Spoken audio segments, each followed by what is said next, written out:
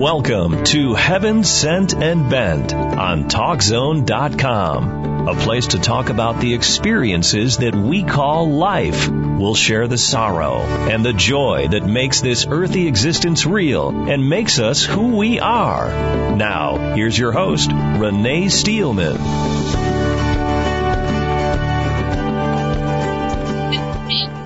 Good morning, everyone. Thank you for joining me today on Heaven Sent and Bent. I'm so happy that you're here, and I hope that you will enjoy my guest as much as I'm looking forward to speaking with Janine. I hope you're going to receive as much enlightening as I'm hoping that you are. My guest today is Janine Francolini, and she is the founder of the Flawless Foundation. And we're going to be talking about the foundation and what the mission of the foundation is and what her goals are with this mission. And I think it's going to be a very enlightening show. It's been an interesting week. There's been a lot of things happening in our country and throughout around the world, actually.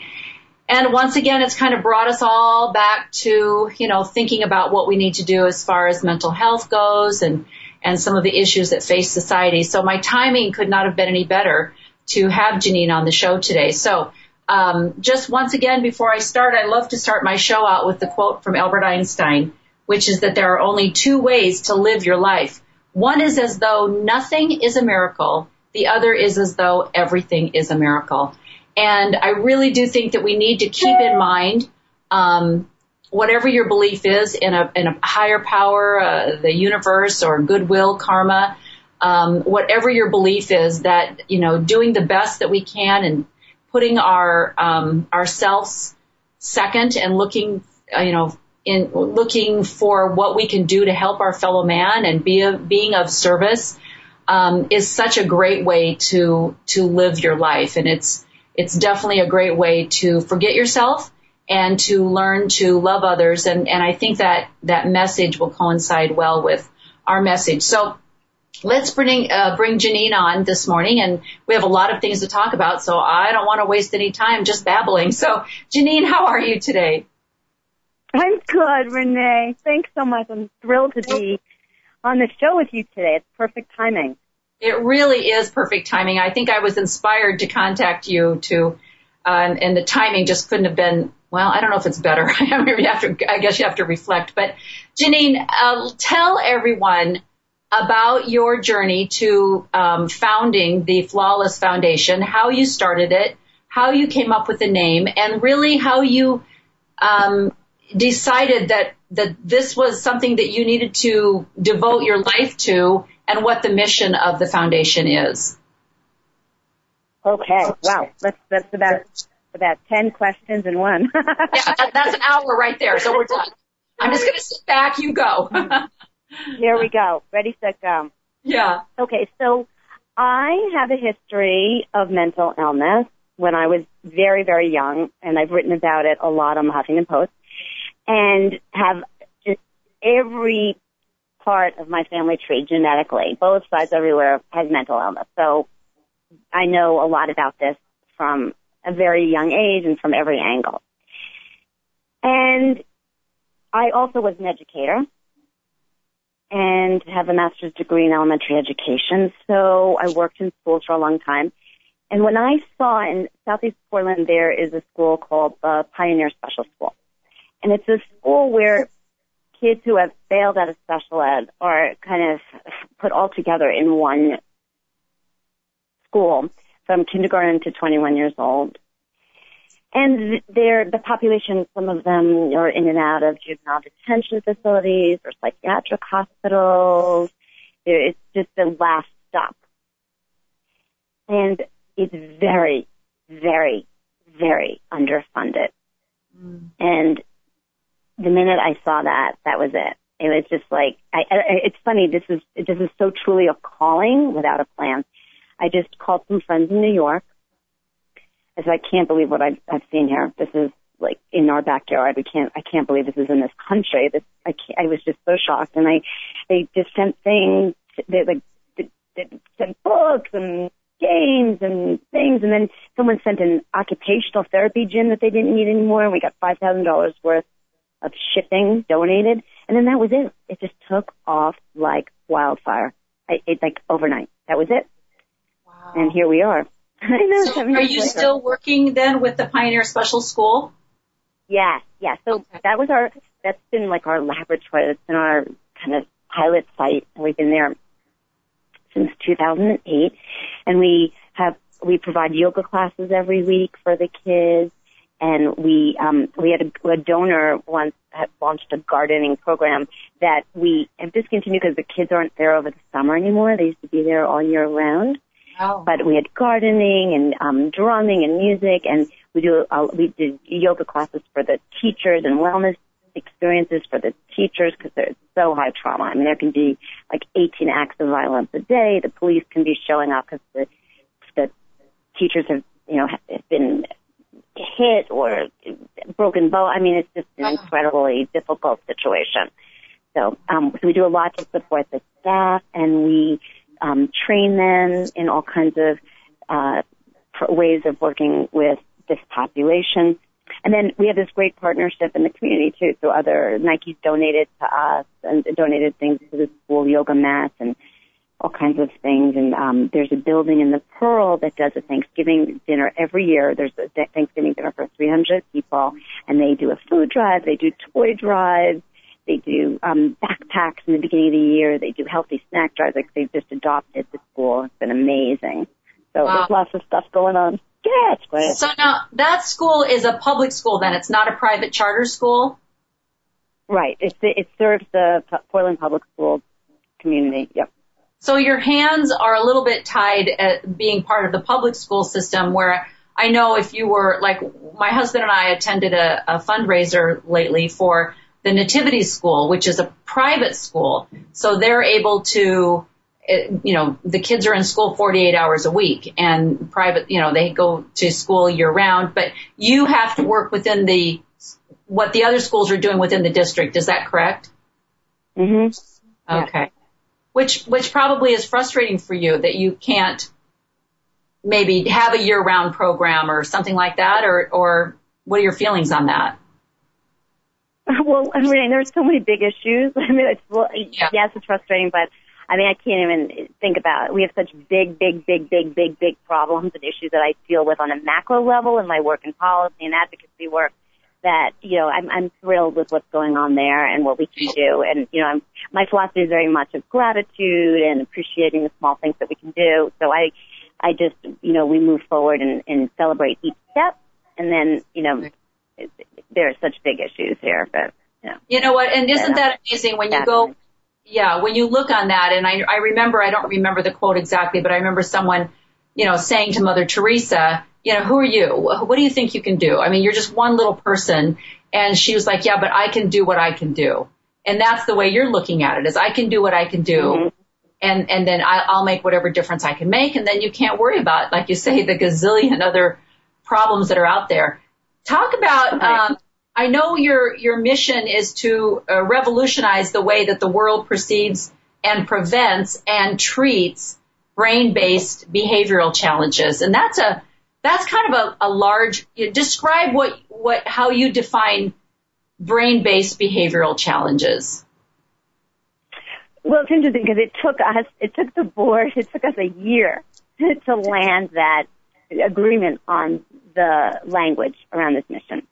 So we are very much about being inclusive, and we are taking a very broad approach in terms of changing the face of this, changing the paradigm.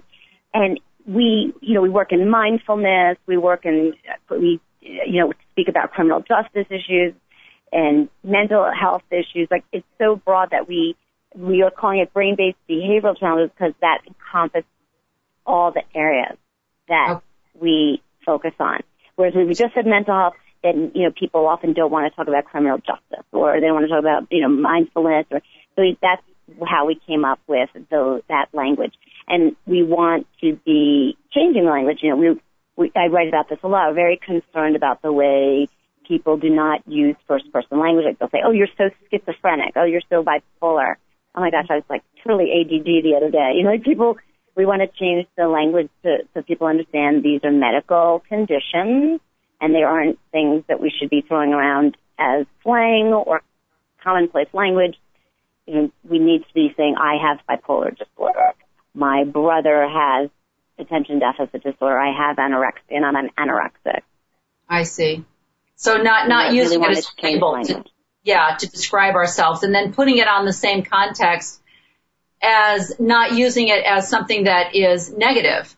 So you're trying to, you know, you wouldn't say to someone, oh, you're such a cancer, you know, because everyone understands that cancer is serious and life-taking and sad. But you could say to someone, oh, you're so bipolar, you know, just trying to say, oh, you're crazy today.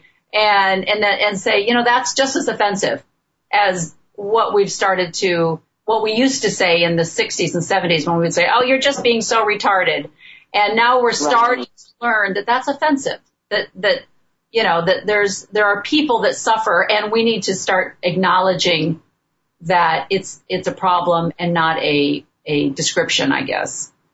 Right. Well, and beyond being offensive, it's not good for anyone. Because if you're using that discriminatory language and all the time, and then you start to have an issue, so you're using this language of hatred and othering people, and if, let's say, then the self-stigma happens when you have an issue, and you're like, you're practicing that negativity all the time, and it doesn't help you to be able to get help or to recognize that you're having an issue early on, and it doesn't help anyone. It doesn't help the person you're calling, you know, that name, or you know, what you're modeling for kids when you speak like that. Exactly. I mean, I've raised my son in an environment where I use this politically correct language all the time, and he's 14. He can sometimes not use this kind of language. And when I confronted him one day, he said, well, Ma, you know, if I use the language you're trying to tell him, like, are you kidding me? People would think I was really crazy because it sounds so weird to him because of what's on TV, what's in popular culture. I mean, it's a really tough uphill battle to change the language. It's just something we're very committed to doing. That's really true, because there is a negative connotation that goes along with that, and it is very judging. And so it gives someone a position of power, you know, of saying, I'm better than you, I'm more together than you, that's why I'm going to call you this, or that's why I'm going to degrade myself because I don't think I'm worthy of even, you know, being in your presence or whatever, if someone's degrading themselves with a label like that. So it is something that we need to be aware of. And I know that people get tired, and people probably say that to you. Oh, we get so tired of being corrected and, you know, always having to be politically correct. But there's certain things that just need to be made aware of, and that's how we progress. And so that's amazing what you're trying to do. So is there a difference? Is the term brain-based behavior, is that the same as mental illness, but it's just a different description, or how would you describe that to someone? Well, the research in the field of psychiatry, you know, it has a long way to go before we have definitive markers, biomarkers, and cures and medications that are going to be effective. I mean, we're just, you know, we have a long way to go. So mental illness, is it mental illness, is it not? You know, there can be such a gray area. So you can someone can have a behavior, right, that is pathological or not healthy. And, you know, the point is that our behavior stems from our biochemistry. Right. That's the point of brain-based behavioral challenge, that you're having a challenge with your behavior that's based in your biochemistry. And do you get into, and do you get into the discussion of, you know, nurture or nature?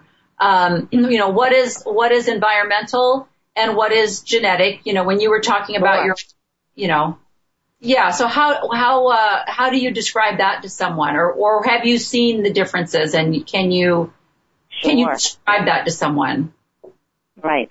So it's definitely both. And I'll just use myself as an example. So I was born genetically loaded, for sure. And then as I look through my life, periods of stress or trauma definitely triggered me having some serious behavioral challenges.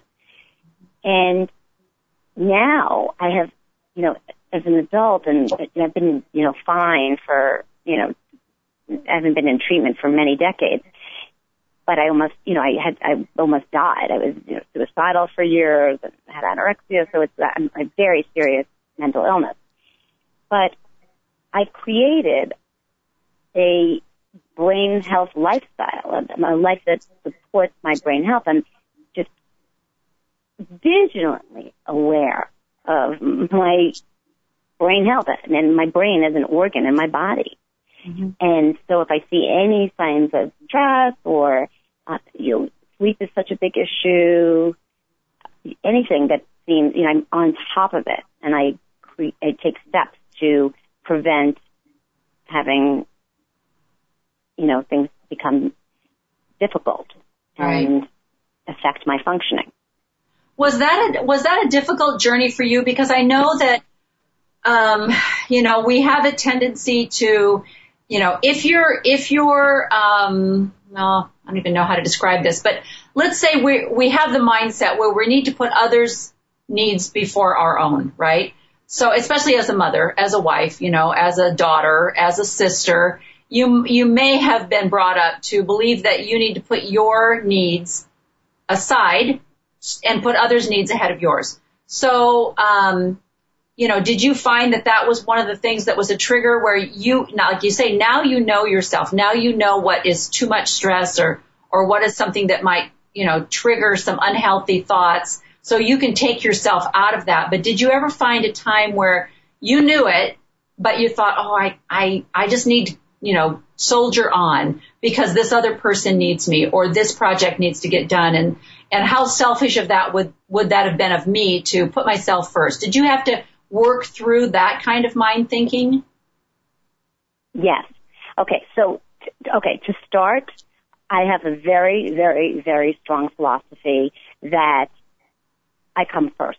My health comes first. I can serve everyone better if I take care of myself first. Okay. So that is number one. Mm-hmm. And that has been the key to my success. I mean, I work 60 hours a week. I'm on the road constantly. Like, I have a very, very, very intense schedule and high pressure job. I'm dealing with trauma and violence and things that are extremely difficult every day in my work. So self-care for me first, number one. But it's funny you're bringing this up. Recently, I had 3 tragedies in my family in like 4 days, where I had to travel to Colorado, Maryland, and Virginia in a time where I had a very busy work schedule. So I slept in 11 beds in 19 days. Okay. And so I'm very, very intense about my self-care and making sure I rest and try and exercise and eat well and all those things. But that was a really intense thing. And I did have some periods where I wasn't functioning that well during that time because I did not prescribe a little bit to my normal philosophy. Right. So I just had this happen to me. So normally I'm really good. I landed and I'm functioning at such a high level. But recently I overdid it. So it's a constant process of awareness. Right. And it is a matter of being aware because, like you said, even though you were overdoing it, but you were doing it because you knew you needed to, but you were aware of it. And I guess what I'm saying is, how nice would it be if we gave ourselves permission to describe what we know as our own behavior? For example, I'm someone who needs alone time.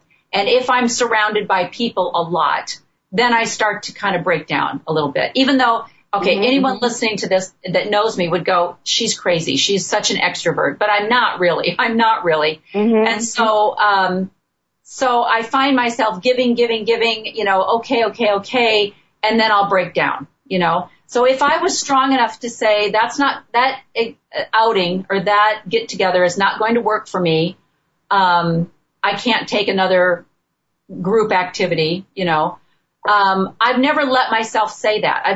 So I've just gone along with it. And then eventually I'll break down in one way or another. Right. And it comes out as unexpected or, out of the blue, which seems like, I'm having some kind of mental breakdown. But in reality, I just wasn't taking care of myself. So how nice would it be to give ourselves permission to say, hey, I'm the type of person that needs a lot of sleep. So I'm not going to be able to go to that activity overnight, but I would love to come and join you for a few hours. And to have people accept that and to say, I get it. How great would that be? Mm-hmm. Yeah. And I'm usually like that, I have to say. I'm actually really good about that. And in this situation I'm thinking about recently, I found out that my aunt died right before I was supposed to get on a panel that was going to be videotaped. And I had some board members with me, and I was crying, and I was like a wreck. And I said to them, I don't think I can be on this panel. And and I was crying, and I was acted like I was definitely acting like I felt crazy, in quotes.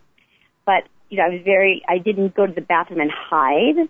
I didn't stay by myself to figure out what I should do. I worked very closely with them, and explained all my concerns to them. They explained their concerns to me because they really wanted me to be on the panel. I didn't want to be on the panel. And so I'm really very good about that and think that that's the trick to our developing emotional intelligence, staying connected, modeling for kids what emotional breadth and development looks like, because we have none of that. So. Exactly. I want to talk a little bit about how you went from New York to Portland, how that travel, that journey got, because I am so impressed with the people that you work with in the Portland area. I know a few of the people, Patrick Kennedy, and some of the people that you work with in New York, but I would love to talk more about how your board got formed. You have some amazing people on your board. So, Janine, let's take a little break, and when we come back, we'll talk more about how you set up Flawless Foundation. We'll be right back.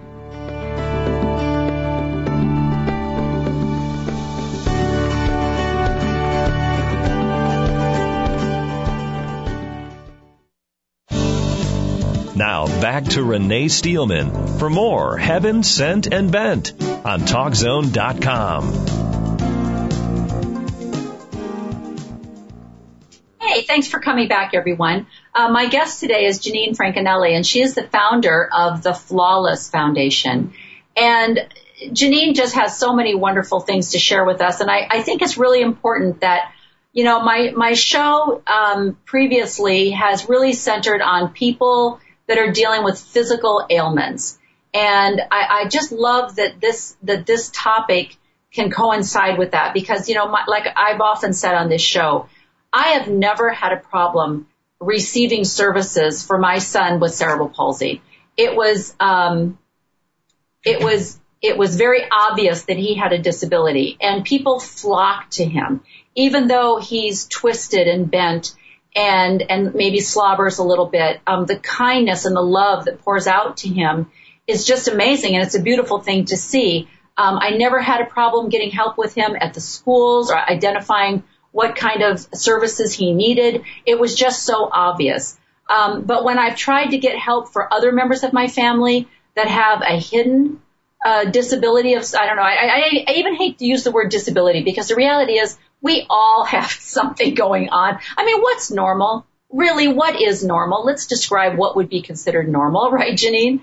Yes. So, I think it's important that we recognize that how tough it is for people with a mental illness or a brain-based behavior that doesn't seem to go along with what society describes as normal, and how difficult it is to receive services or even understanding for this condition. So, Janine, one of the things that I love about your program was talking with one of the members on your board that is here in the Portland area at OHSU. And I can never remember how to pronounce his name correctly, but he's the child psychiatrist up at OHSU that's on your board. Mm-hmm. Right, Dr. Detmalani. There we go. And the first encounter I had with him is watching a video where he talked about doing other things besides just getting out your prescription pad. And right away I was like, what? Wait, what? You're a doctor? You work in a hospital? You're not talking about drugs? Wait, tell me more. Who are you? How do I get to you? It's amazing. So talk a little bit about your wellness program. So, we believe that mindfulness, yoga, exercise, gardening, nutrition, all of music, art, all of these things can be very therapeutic and helpful in children's development and in brain development. And all the research says, there's so much research to attest to that. So if we could create environments in schools that were healthier and promoting these things, and where kids were moving around and they wouldn't have to sit in their seats, starting at 5 years old and behave, especially for boys, sit there perfectly and sit with their pens and their papers and write. And the schools are such a big issue that we could get ahead of this issue and be preventative and create brain healthy environments. And I think that has been a little bit of a quandary for me because, when my grandson was having some problems in school, and I went over to the school and I walked into his classroom, and I'm an interior designer, so I'm familiar with the feng shui concept. And so even just from not even a mental health concept, but just the idea of having an environment that doesn't create anger or anxiety, of bumping into things, knocking your elbow onto things, or tripping over things. And I walk into this classroom and I'm just awestruck. I was like, oh my gosh, how does anyone function in this classroom? It was crowded. It was, the kids are smushed next to each other, and their desks are, and the teacher is surrounded by junk and stuff and shoes and backpacks and, boxes of stuff and a wall. There was a wall. The minute you walked into his classroom, you walked into a wall, and then right below the wall was a box of stuff. I don't even remember whether it was shoes or backpacks. And then you had to take a right to enter into the sunlight, And then when you walked in, you're right, bumping into coat racks. And so here's this child that is having anxiety about standing close to people and having people, right there, and he's attention deficit. So his attention is being thrown in 50 million, and when I would bring this up in his meetings, when he would get into trouble, as you would say, and I would say, does anyone notice that the only time he gets in trouble is when you make him line up in line for the lunch, and then when he goes out on the playground? Does anyone see that? And they'd be like, what's your point? I'd be like, that's my point. My point is that's the problem. What can, and their reaction was, have you thought about Ritalin? He really needs to be on Ritalin. And I was just like, I called a friend in tears, and she said, let me tell you how you're going to handle this. And then she told me how to go down to the school district and pull him out and homeschool him. And I was like, thank you. Okay, that's what we're going to do for now. But it's just, and this is what we have to work with in the public school in this area, at least. And one of them, I don't know, I think some of the other schools are better. This was one in particular. But I love Dr. Ablon, and he is located, where is Dr. Ablon? He's in Massachusetts, right?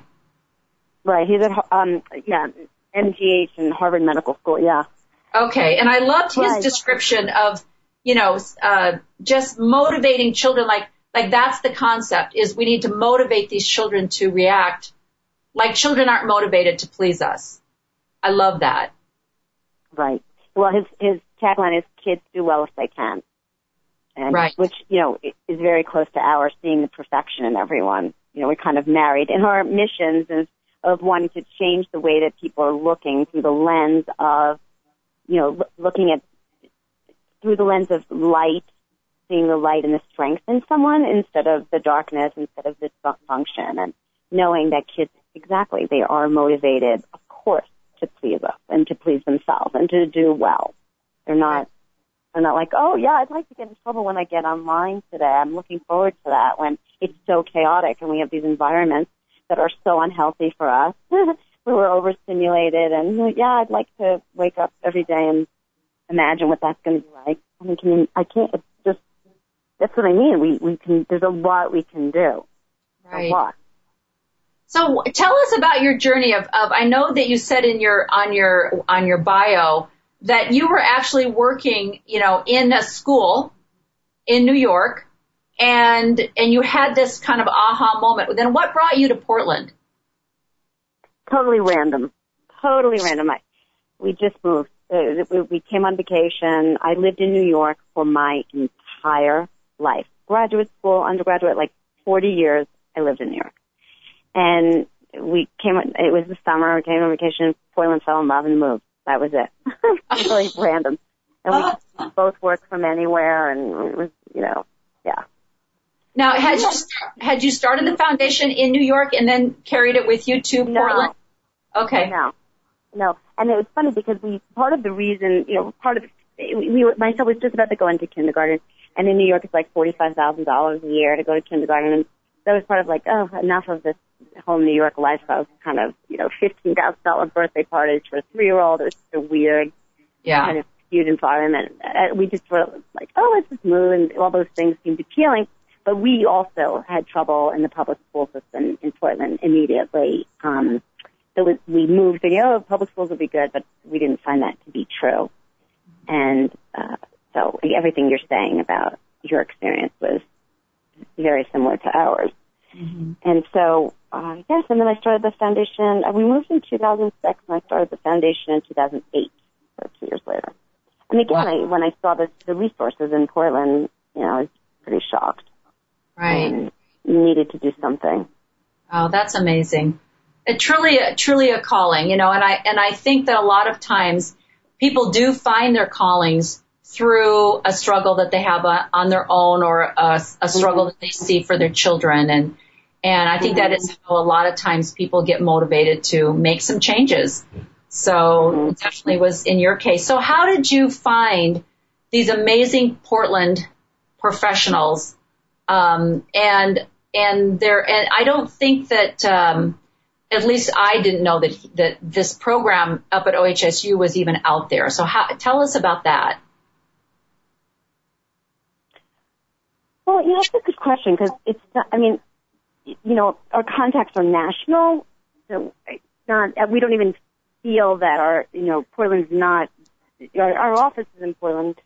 I live in Portland, but our work in New York and at USC and in New York, San Francisco, LA, other places is probably a little stronger. Ah. Yeah, I think that it's just, everybody is really, people who work in this field are so invested that, and committed, that it's been easy. You just have to ask. I say, hey, will you join my board? Will you join our advisory board? And everybody says yes. That part was very, very easy.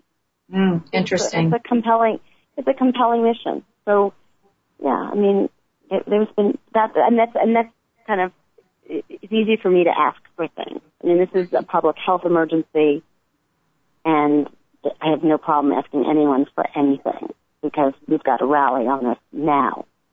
So that part was easy. I can ask any national expert, any celebrity, anyone to join forces and help us. So that's been really easy. That's inspiring to know that people are so dedicated to what their mission is, that they're willing to jump on board. Like you say, I'm sure these people are torn in a million directions, but everybody's focused on the same cause. So that's really great. Talk about your yoga. How did the yoga part get into the wellness program? Well, there's so many wonderful yoga service organizations. Oh my gosh, there's this Yoga Service Council.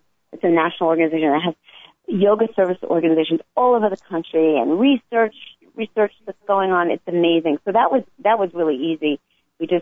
I'm a yogi. We know that the health benefits of yoga and for the brain, especially mindfulness, meditation, are so amazing. So that was easy. We just started that immediately, and it's been wonderful. And the kids they're like, I feel at peace. I feel like I'm floating. The quotes from them are just incredible. It's been very, very, very, very effective. And you know what's so interesting about the whole concept of the meditation and the quiet and, getting inside your body. There's so many religions or beliefs that everyone teaches that. And it might come out differently. It might come out as meditation. It might come out in daily prayer, scripture study. It might come out in, like you were saying, in just, getting with, feeling your own body through yoga or other, exercise type things. But it's a universal knowledge that we're all kind of being awakened to, that we need to take some time to just go down a little bit. And I think the adults are getting that message, but I love that you're teaching the children that they need to have that. Mm-hmm. So we need to be connected to the earth. We need to be connected to ourselves. We need to be connected to our bodies. We have to need to holistic health, and being integrated is that's what health is being integrated, and to be at peace and to be able to function from a spot of being centered. Do you think that children were able to find this more naturally before we got to be such a busy, high-tech social media society? Do you think that's absolutely Okay. Mm-hmm. And technology is definitely a challenge, something we need to be mindful of and aware of, and there's Arianna Huffington's book about the effects of technology and some tools on how to manage social media addiction or technology addiction is amazing. It's called Thrive, and has some great resources in the end on websites, and there are things you can put on your phone to turn your phone off and turn things off, to really schedule time to unplug. Very, very important. Mm-hmm. Yeah, because I look at my children, I think my children who, range in age from 29 to 39, I think that may have been the last generation of children that were allowed to wander freely. And I remember my daughter talking about, going out into the backyard and just sitting and contemplating and pretending and thinking and singing, and all of this by herself. She was allowed to do that by herself. And right. Now we're such a hovering society because it's, we're worried about their safety. So we hover over our children, and they're never alone. And they're never allowed to just walk up and down the street and take in the trees and the birds and the trucks and the comings and the goings of what's going on. Because if someone saw a child walking down the street, they would go, oh no, where's that? Where are those people's parents? Grab them, save them, And right.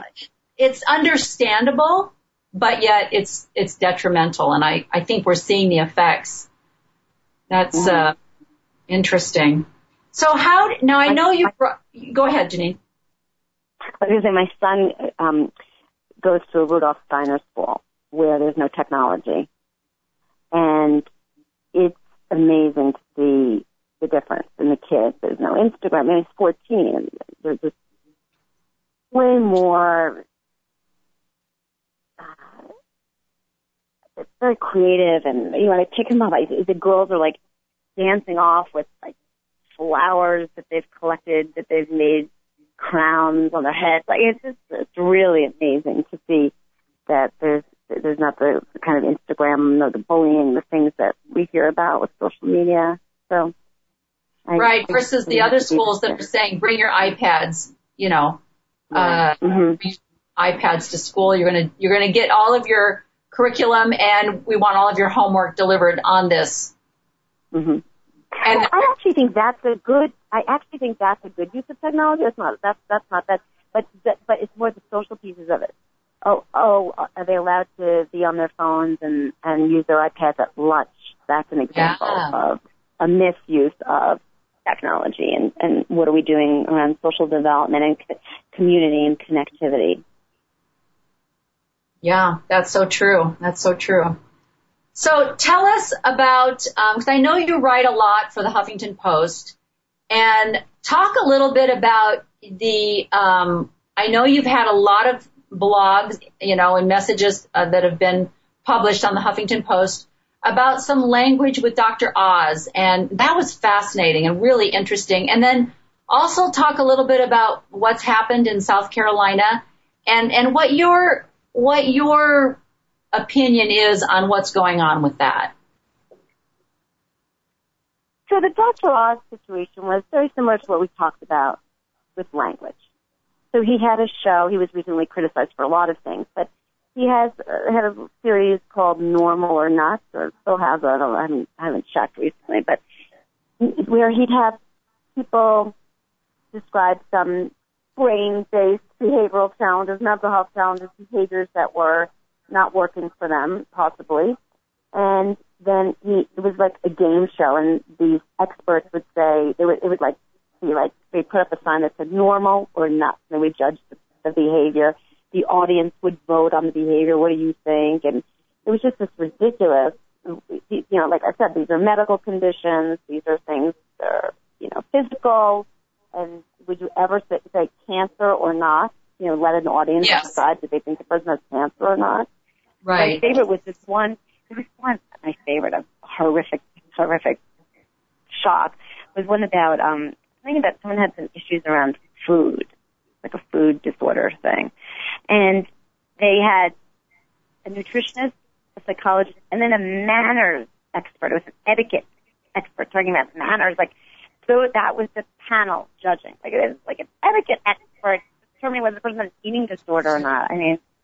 So that was a, blatant example of the media and the way that we're portraying these very serious myths and misperceptions and stereotypes, and it's just really serious. So that was something that was very popular. When I spoke out about that, there were the Twitter reached 3 million people, and it was really amazing. And so did your posts on the Huffington, did it make a difference? Well, how do you measure making a difference? Did he call me up and say he's going to stop with that series? No. Okay. So you didn't get a response from the network? Not from him, but I've written about Dr. Phil and Dr. Oz over the years, because they both do the same thing, and Dr. Phil, and it has reached their PR people, and I've had nothing major, but we have gotten to, our voice has been heard at a high level, which we're very happy about. But more importantly is, as I said, the social media reach, the conversations that have happened, people are really interested in this. And so we've had great success on all of those blogs. They were featured widely. It was during the Dr. Phil scene a few years ago. The blog was the number one when you would Google Dr. Phil news. It was the first thing that would pop up. And so we're very pleased with how those conversations have gone. Right. You got the message out. You made awareness. Yes. Oh, that's excellent. And talk about your recent blog where you're talking about the shooting in South Carolina, and just tell everyone, if they haven't had a chance to read your blog, just kind of do a little synopsis of what you said in that.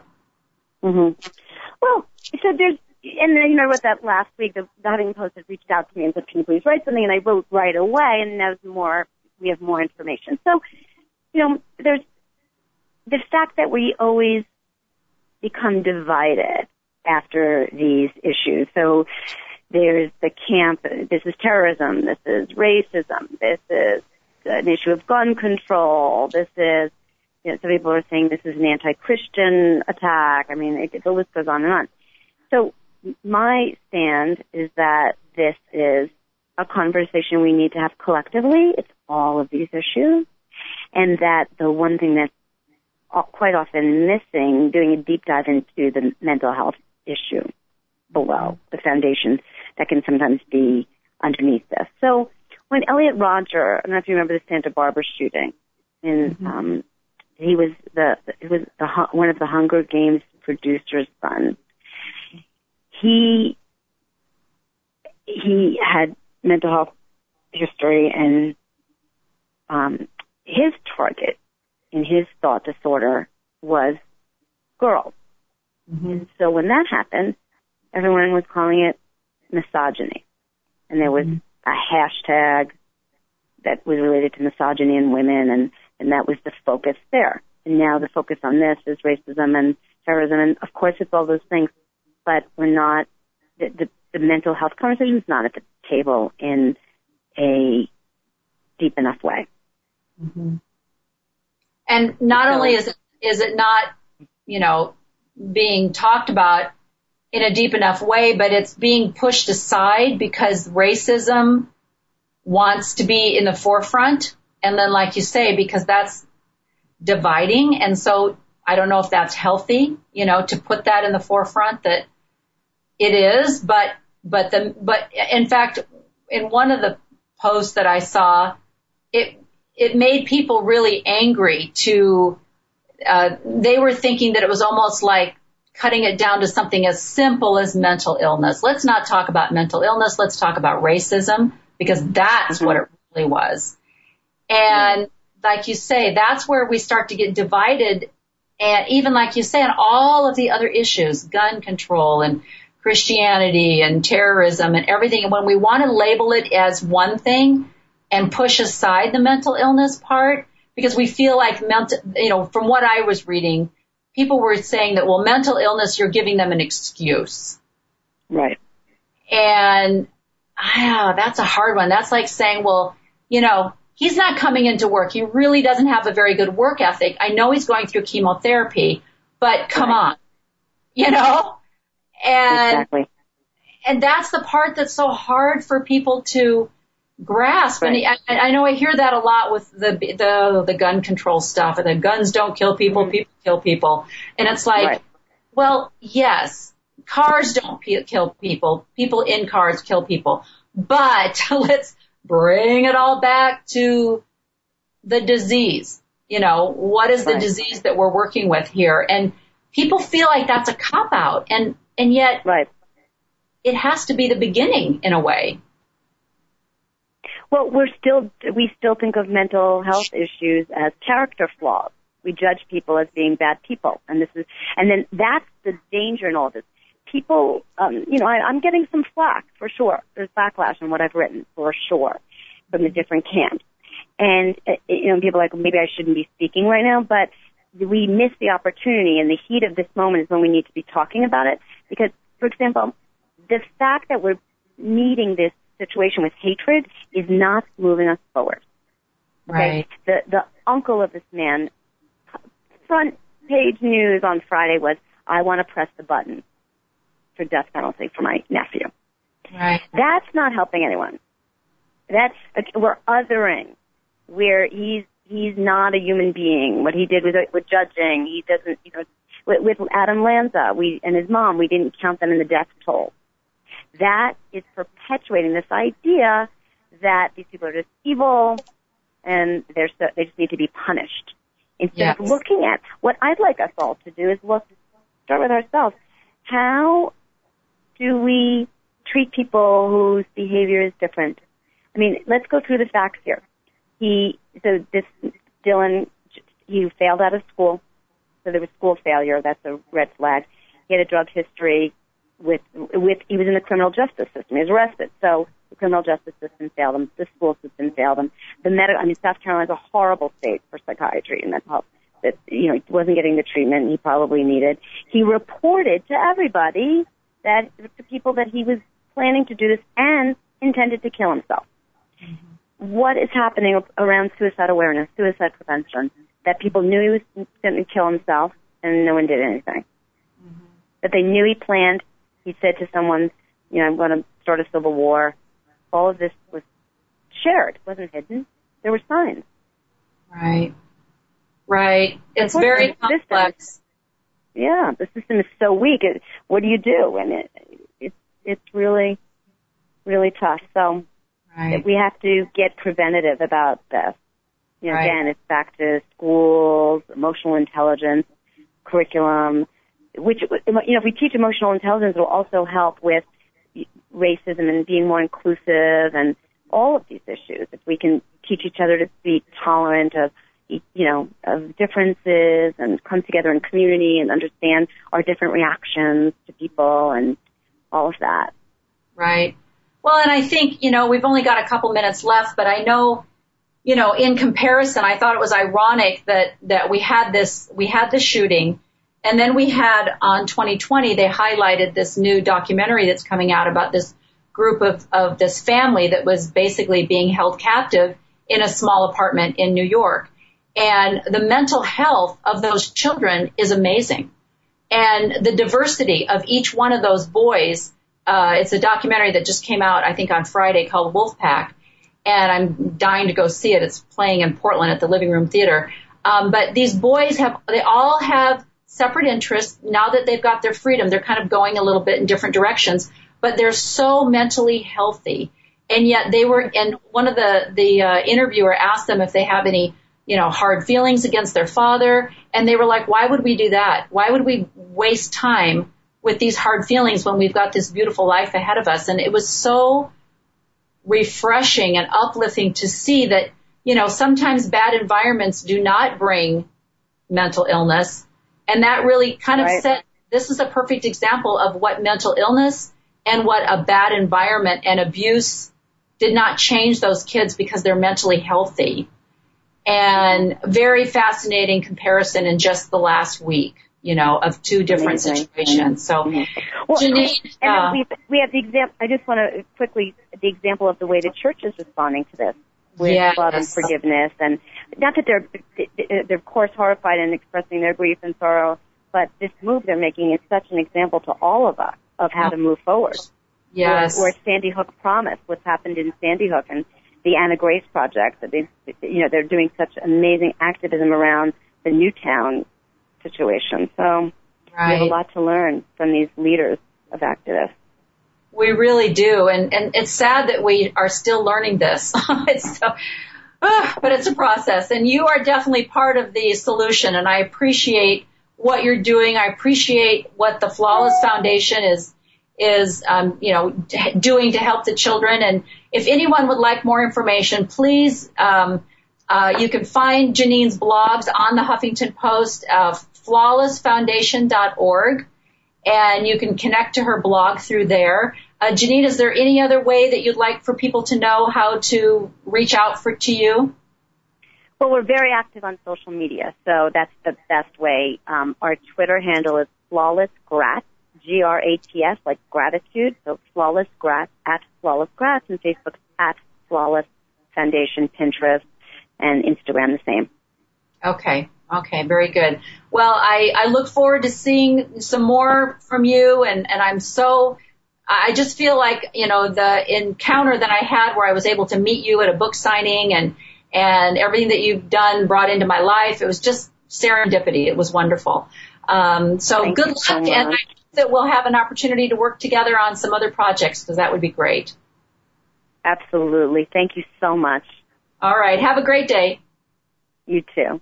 Thank you. That was amazing. And I love to surround myself with people that have a positive outlook and are only looking at the positive. It's just an amazing thing. And I remember reading this week, and I don't remember where I read it, but, we need to surround ourselves with people that bring out our best and not people that bring out our worst. And so finding people that are always looking at the positive and not looking at the negative is something that I always need to be reminded to do. And so I love to surround myself with people that do that, and they can kind of wake me up a little bit and go, let's look at the positive, let's move forward, let's not dwell on the negative things that are happening. And I hope that you can remind yourself to do that today. And, I'll close with my favorite quote, go to heaven for the climate, hell for the company, by Mark Twain. You know what? Remember, people, we're all in this together, and we have to help each other out. And we're all going through some kind of little hell on earth. And it's important that we come together as a community, look for the positive, look for ways that we can serve one another to uplift and find the heaven that we all want here on earth. And I hope you all have a great day, a great week, and we'll talk again next week. Thanks a lot. Bye-bye.